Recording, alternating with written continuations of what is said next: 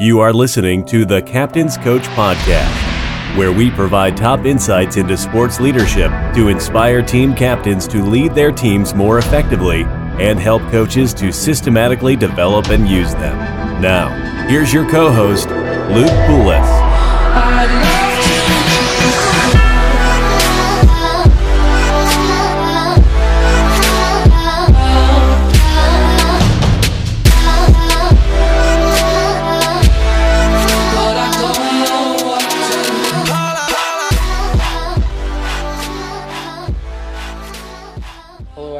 And welcome to another episode of the Captain's Coach Podcast. I'm your host, Luke Poulos, and today was another fun one for me. They're all fun, but today especially because I had the chance to sit down and talk to a guy I actually went to high school with and randomly bumped into one weekend in D.C. His name is Marlon Beck, and he was not only a captain for the Binghamton University Basketball Team, but he was the captain for 3 years as a sophomore, junior, and senior, which you rarely see at any level of collegiate sports, but for a Division I basketball player, that is truly, truly incredible. Marlon and I talk about the challenges he had to overcome as a younger captain and some of the lessons he carried forward as a junior and senior captain, the relationship he had with his coach and how his coach empowered the players on the team to take ownership of the direction of the program, not just in his words and what he said in the culture, but also his behavior. And lastly, we'll talk about a defining moment that Marlon had his sophomore year and the impact it had on the team for the rest of that season and for the rest of his captaincy while at Binghamton. As you hear in a moment, Marlon is extremely passionate on this subject and has a lot of knowledge, wisdom, and advice for all you leaders out there. So I hope you all enjoy the conversation on another episode of the Captain's Coach Podcast. Hey, what's up, Marlon? Good talking to you. Glad we could finally get this on the books.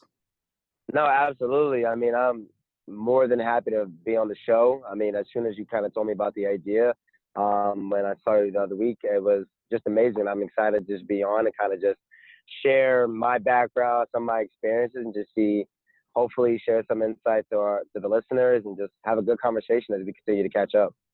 Yeah, for sure. And you know, when we first got talking about the show and, you know, I asked you kind of not really knowing if you were a captain or not at Binghamton, and then finding out you were actually a 3-year captain. I think that's probably the place to start the conversation. Kind of how did that come about? Did you guys vote for captains, or is that something you were kind of appointed as by the coaching staff as a sophomore? Yeah, absolutely. So as you mentioned, I played Division I basketball at Binghamton University. Went there I had a couple of different looks, but I really wanted to go to a low to mid major school where I knew I could play right away. Ended up going there, having a great freshman year, but more importantly, I was the starting point guard, but my coach always told me, he was like, I need you to be this leader of the team. Even when I was a freshman and I was on like a kind of upperclassman dominant team as a freshman. So It was a little bit intimidating at first, you know. I mean, we actually did do it to where both the players and the coaches vote. And my coach literally was like, hey, I love when my point guard's a leader on the floor. And he challenged me mid-season as a freshman and just be like, hey, guys, this is what we need to do to get better. He was also in his second year. And I kind of had a good relationship with all of my teammates. And I essentially told them, look, I want to be a leader on this team. It's not whether or not you guys want me to be.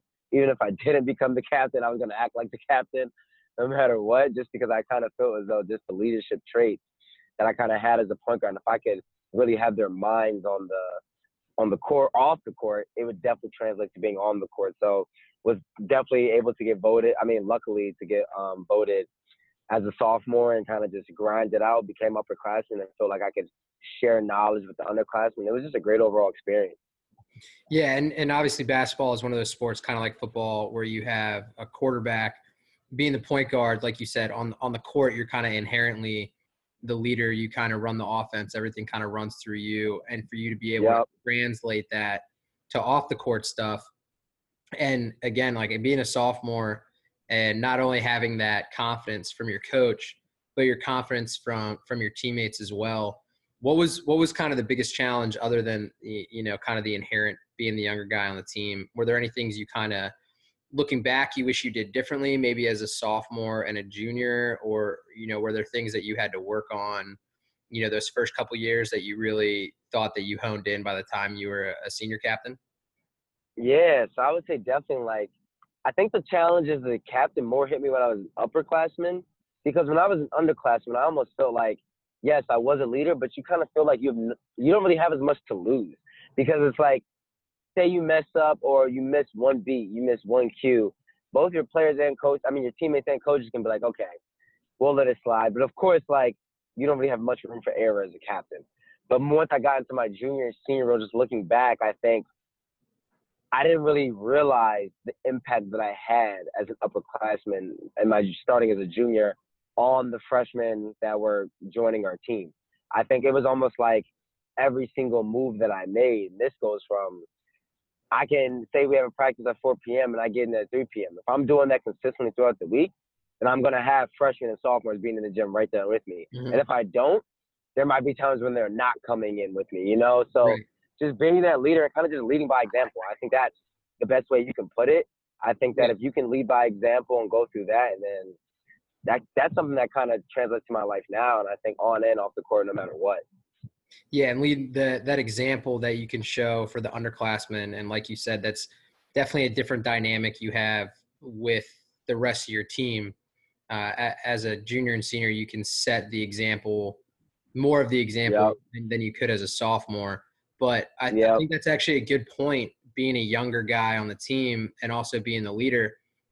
You had the older guys and the coaching staff to lean on a little bit more, not all eyes were on you and every decision you made wasn't the end all be all, because you knew if you made a mistake or you weren't sure about a decision or anything as a leader, you knew you had the older guys to kind of bounce ideas off of, or to kind of back you up if you needed it, or, catch up and do the things that you may not have known to do as a captain, or things that you weren't sure you had the best way and knew that, you had them.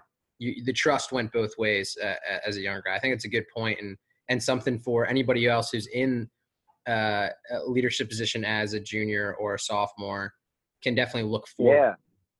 Yeah, no doubt. Because even though you're the leader as a younger person, you're still looking up to those upperclassmen at the same time.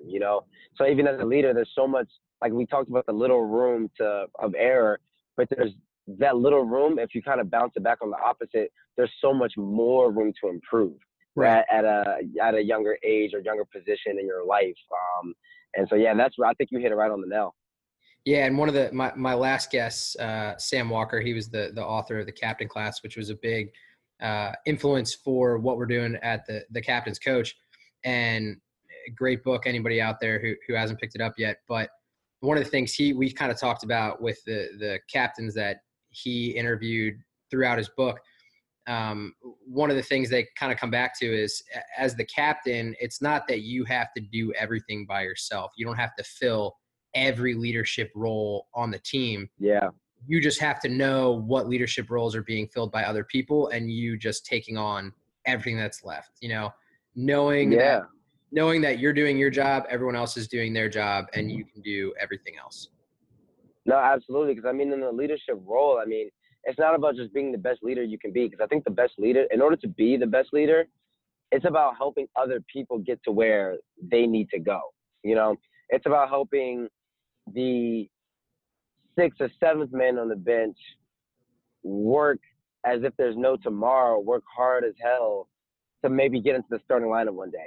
It goes all the way down to the 10th, 11th, or 12th man on the bench, just speaking for basketball specifically now, obviously, and making them understand and also feel as though they're just as important as the star player.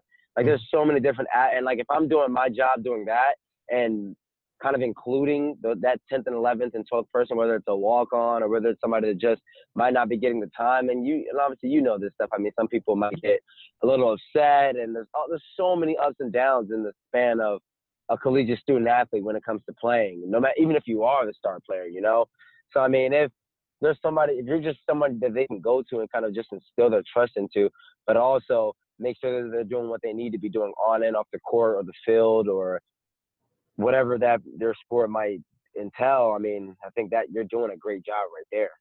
Yeah, and that brings it back to two of the tenets of leadership that we coach at the Captain's Coach.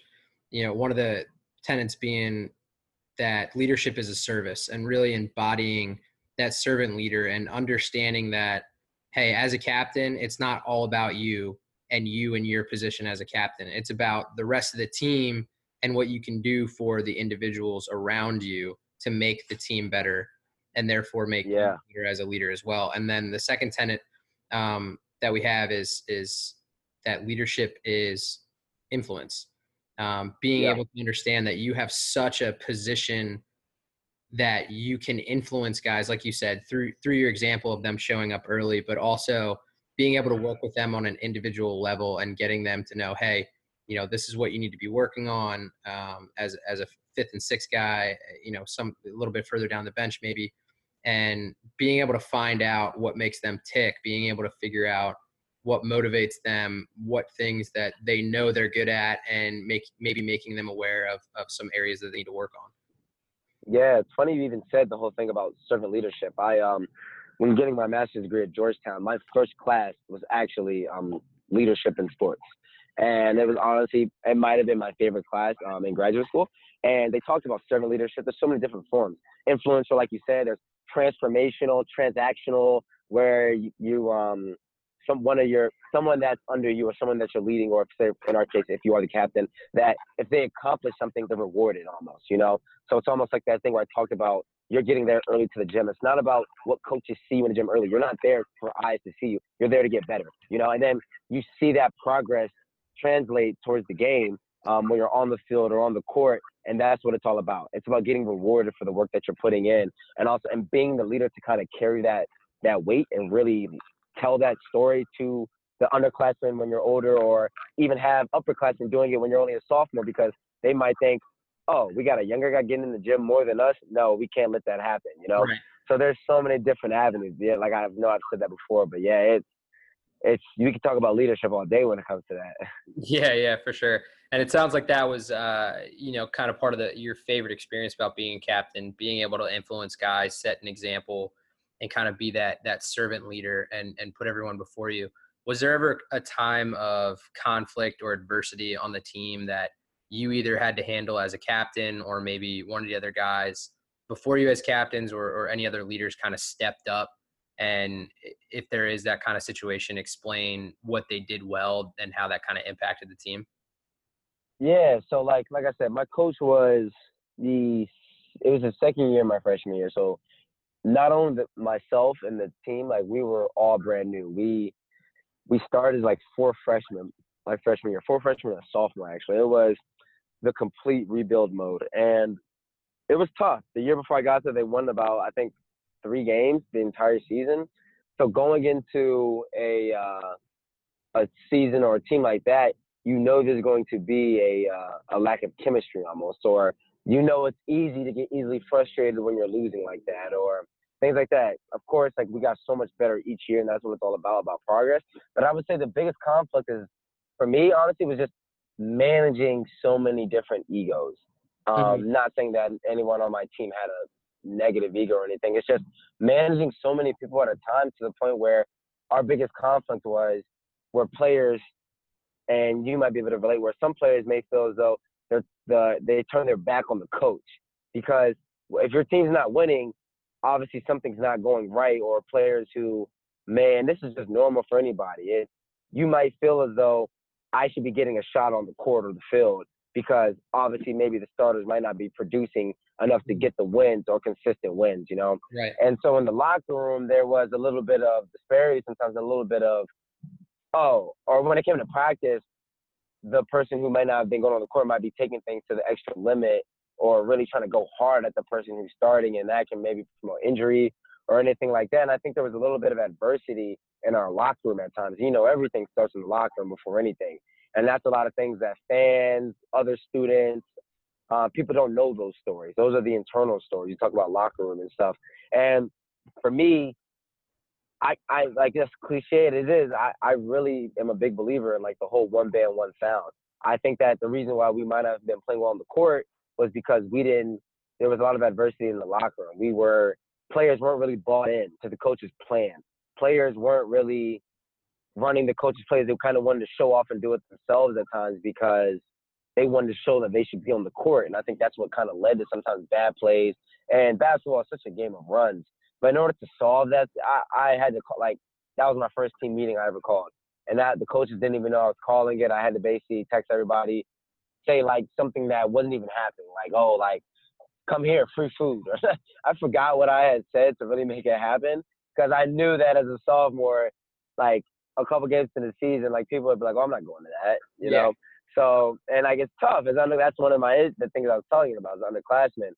And I remember everyone came, and I literally was just like, look, there isn't anything here. I just need to talk to you guys. And some people were kind of upset about that, like, oh, you're wasting our time. But I literally spoke my piece. I said everything that was on my mind, similar to what I'm saying right now, talking about how we need to have, how unselfishness needs to come about us and everything like that. And I think after the meeting, practices were so much better, and our coaches came up to me as the captain and was like, what happened? Like, I feel like the vibe, the energy, everything is just so different on the court today. And I was like, nothing. I didn't even tell them about it until about like 2 weeks later because I didn't want the coaches to say something about it to the players. I wanted it to really be a player-owned thing, you know? Yeah. Like something that we can feel like we can build our own trust. Like, I feel like sometimes as a captain, you bring in the higher-ups. This is something I can even talk about, whether it's work or anything like that. Like, it's okay to keep things internal and where it's almost like a safe and comfort zone in a sense, you know? And I think we went on like a 4-game win streak after that meeting or something like that. Like and that was huge for us coming off of what we were coming off of. And I think just kind of helping that build momentum and kind of just taking ownership of what's yours or what you feel as though needs to happen, that's what it's all about. And I think that was just a prime example of solving a conflict and really seeing the success and kind of turning the boat around, you know? Yeah, for sure. And that comes back to like tenet number one at the captain's coach, that everything rises and falls with leadership. And part of that saying is the ownership piece. And I think that story is a perfect example of how you as an individual leader, as a captain of the team, took ownership of the situation, were handling it at the lowest level possible. You know, like if you got a problem with an individual guy, you're not going to have a team meeting about it. You're going to go directly to that and handle it one-on-one. If you got a problem with the team and it's not necessarily a strategy or tactics thing that's not working out between the players and the coaches, but it's kind of a attitude, mentality, vibe, environment of the locker room, you can handle that team internal and exactly the way you did. And then on top of it, you can really see how much of something that, you know, that guys at first, when they found out what the meeting really was, you know, you kind of had that reaction of, oh, why did you bring us here? This is a waste of time. But you can see the impact that a injection of leadership and just letting everyone know, hey, we need to get on the same page. This is where we're at. This is where we need to go. And this is what I see as a leader, what we can all do and what I can do and all of you as individuals can do to kind of get us past this, what's going on now, and move on to the next step. And it sounds like it had an immediate effect. Yeah, no doubt, no doubt. 'Cause I mean, it's almost like you think of it like a mountain. We all want to climb to the top of the mountain, but in order to get to the top of the mountain, we need everyone on our team to buy in, because if one person can't go, then we all can't go. Right. You know, and that's how you really got to look at it. Exactly. And I know your coach was just kind of starting out there, but by the time you left, what were some things that you think he was doing well and the program at a whole was doing well to kind of systematically build leaders within the program and on the team? I mean, I think it's first things first. It's exactly how we started this conversation. It's engraving trust into the younger core. I think my coach did a good job of that. I mean, we had some players transfer out, but me and my coach, we had a lot of ups and downs. We butted heads at times, but I think that's normal. And I think that, honestly, it's what made me into the leader I am today. Like, off the court now, fast forwarding 2 to 3 years later, I think that my coach did an excellent job of bringing me in, making me feel like I'm family, and on top of that, letting me know that if I ever had any issues, like, I'm the captain of the players, but he's the captain of the entire ship, you know? Right. And I think he did a good job of letting me know that if I ever needed anything, even outside of basketball, like, I could call him right now if I was really needing someone to talk to, or I was getting it, I don't know, anything that could happen, whether it's good or bad, I could still have that relationship with him, no matter how many times me and him had great moments or we had some low moments. And I think that's something that's great. So he was the first leader that I encountered at Binghamton University, obviously as the head coach.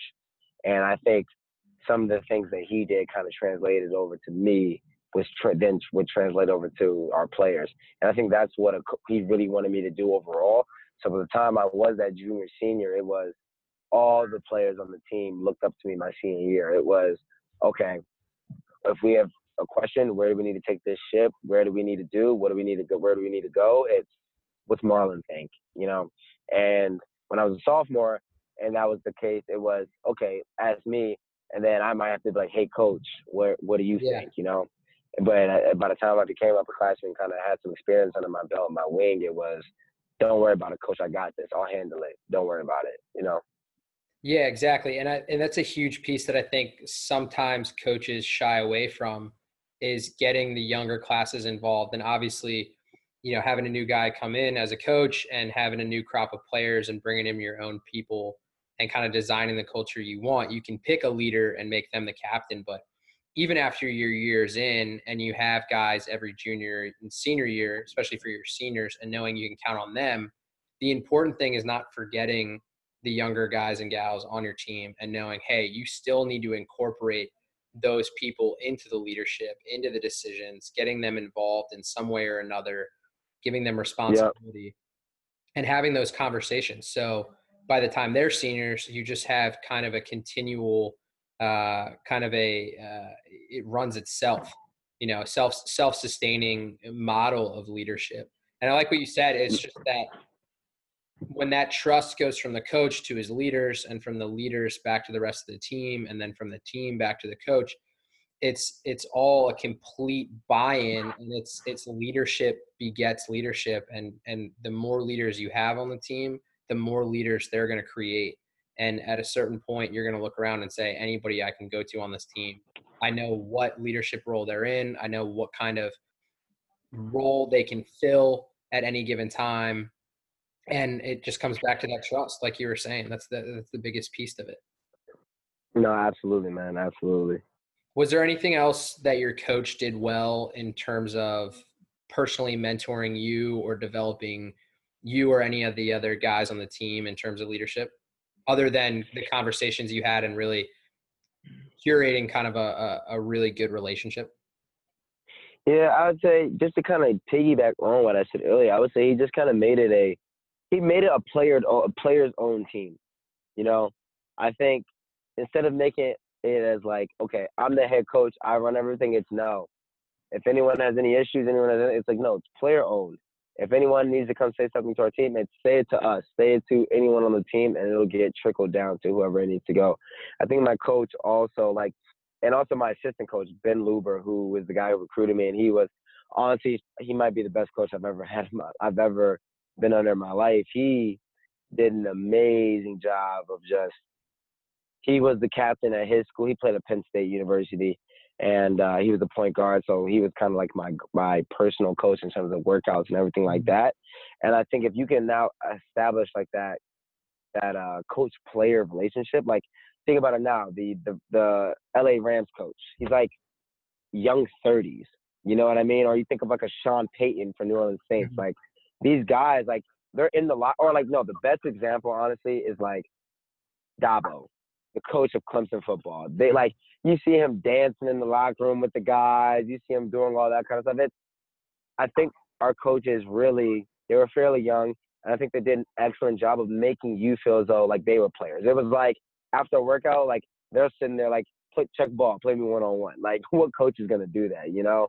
And I think like shout out to all my coaches, Herb Courtney, Crutchin Lacusa, Brian Goodman, P. Corsnidi, all of them. They're going to have amazing coaching careers just based off my experiences with them. And I know I was just one class. Like, they've touched hundreds of young kids' lives just through that all. And I think if I can really, like me, I sit here now and someone says, oh, how was your college experience? I'm like, I wouldn't trade anything for the world. And I think my coaches, not just my head coach, but my entire coaching staff for the 4 years that I did an amazing job of just instilling that for me. So very grateful for that.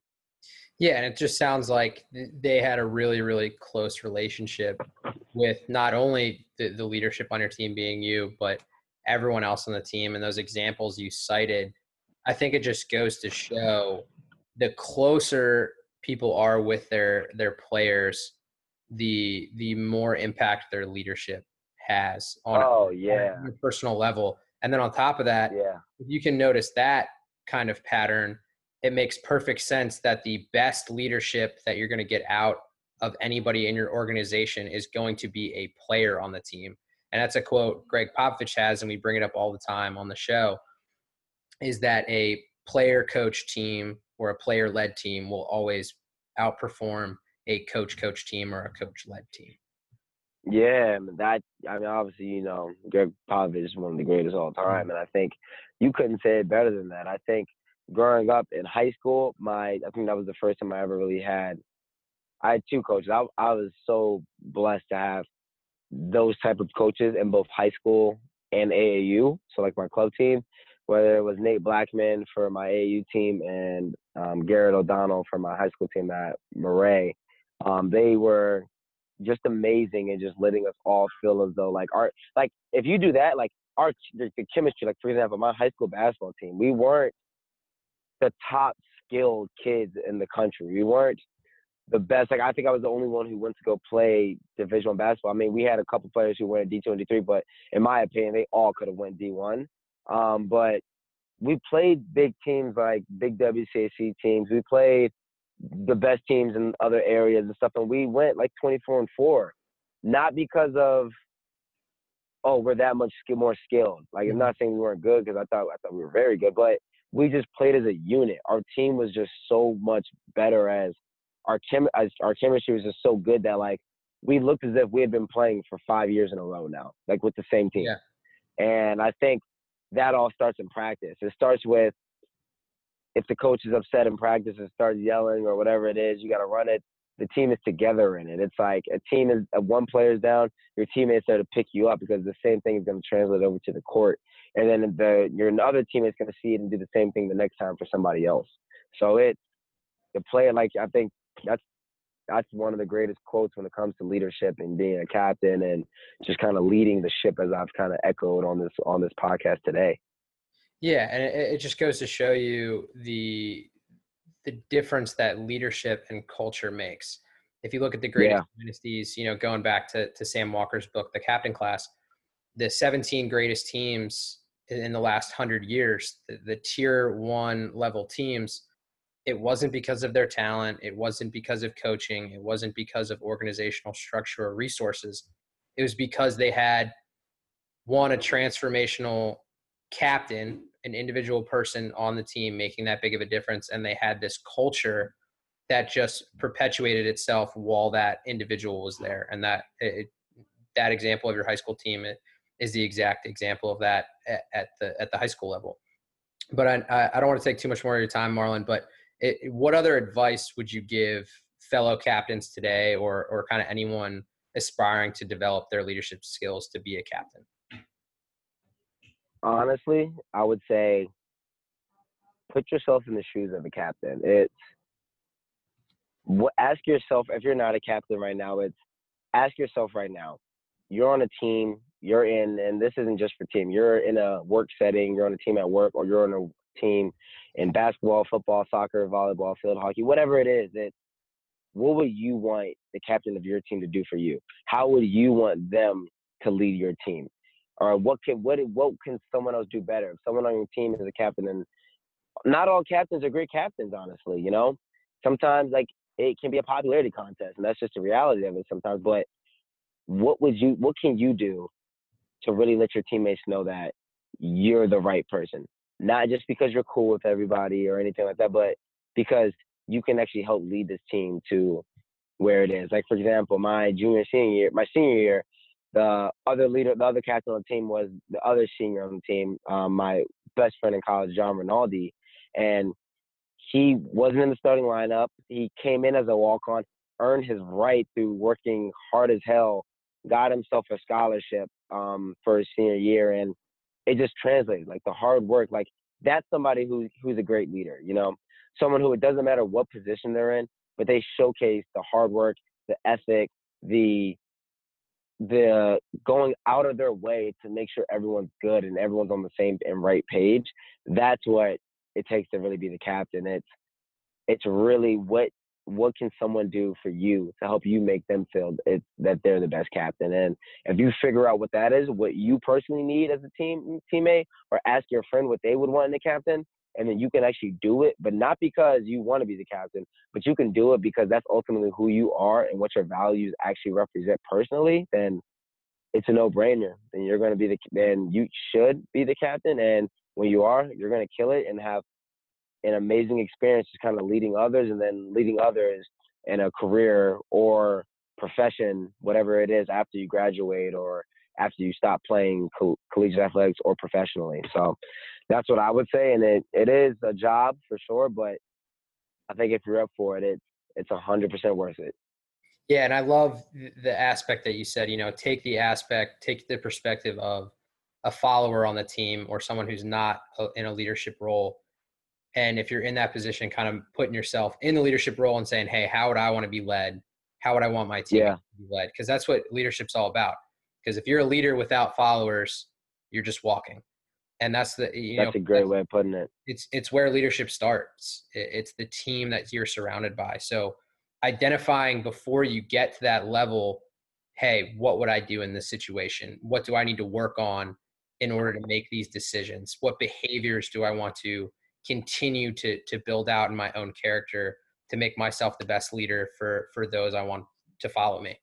So I think that's no doubt. Yeah, great stuff all around, Marlon. I know you got to head out. You got another thing coming in the next 5 minutes, but I really appreciate you coming on the show. It's been great talking to you, and maybe sometime we can hook up in the future on either a leadership thing or coming back on the show for round 2. No, absolutely. I would love it. Like I mentioned before, just in the beginning of the show, like, really love what you got going on here. I think this is great stuff. I wish this was something that was out or I knew about when I was a freshman in college. You know what I mean? But I think this is something that has longevity. It has the ability to continue to grow, showcase different skill sets, and ultimately turn into something bigger than what it is. Because, I mean, it's not like you're doing this to like showcase a skill or anything like that. You're doing this because this is something you're passionate about. And that also translates to a captain.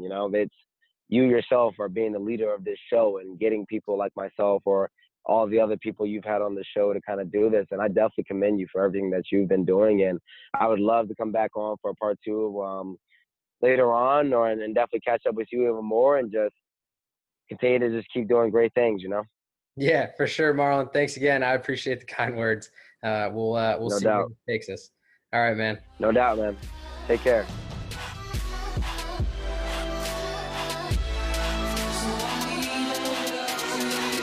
Thanks for listening to the Captain's Coach Podcast with Luke Poulos. If you liked what you just heard, please give us a 5-star review on iTunes and check out our website at captainscoach.com. Join us next time for another edition of the Captain's Coach Podcast.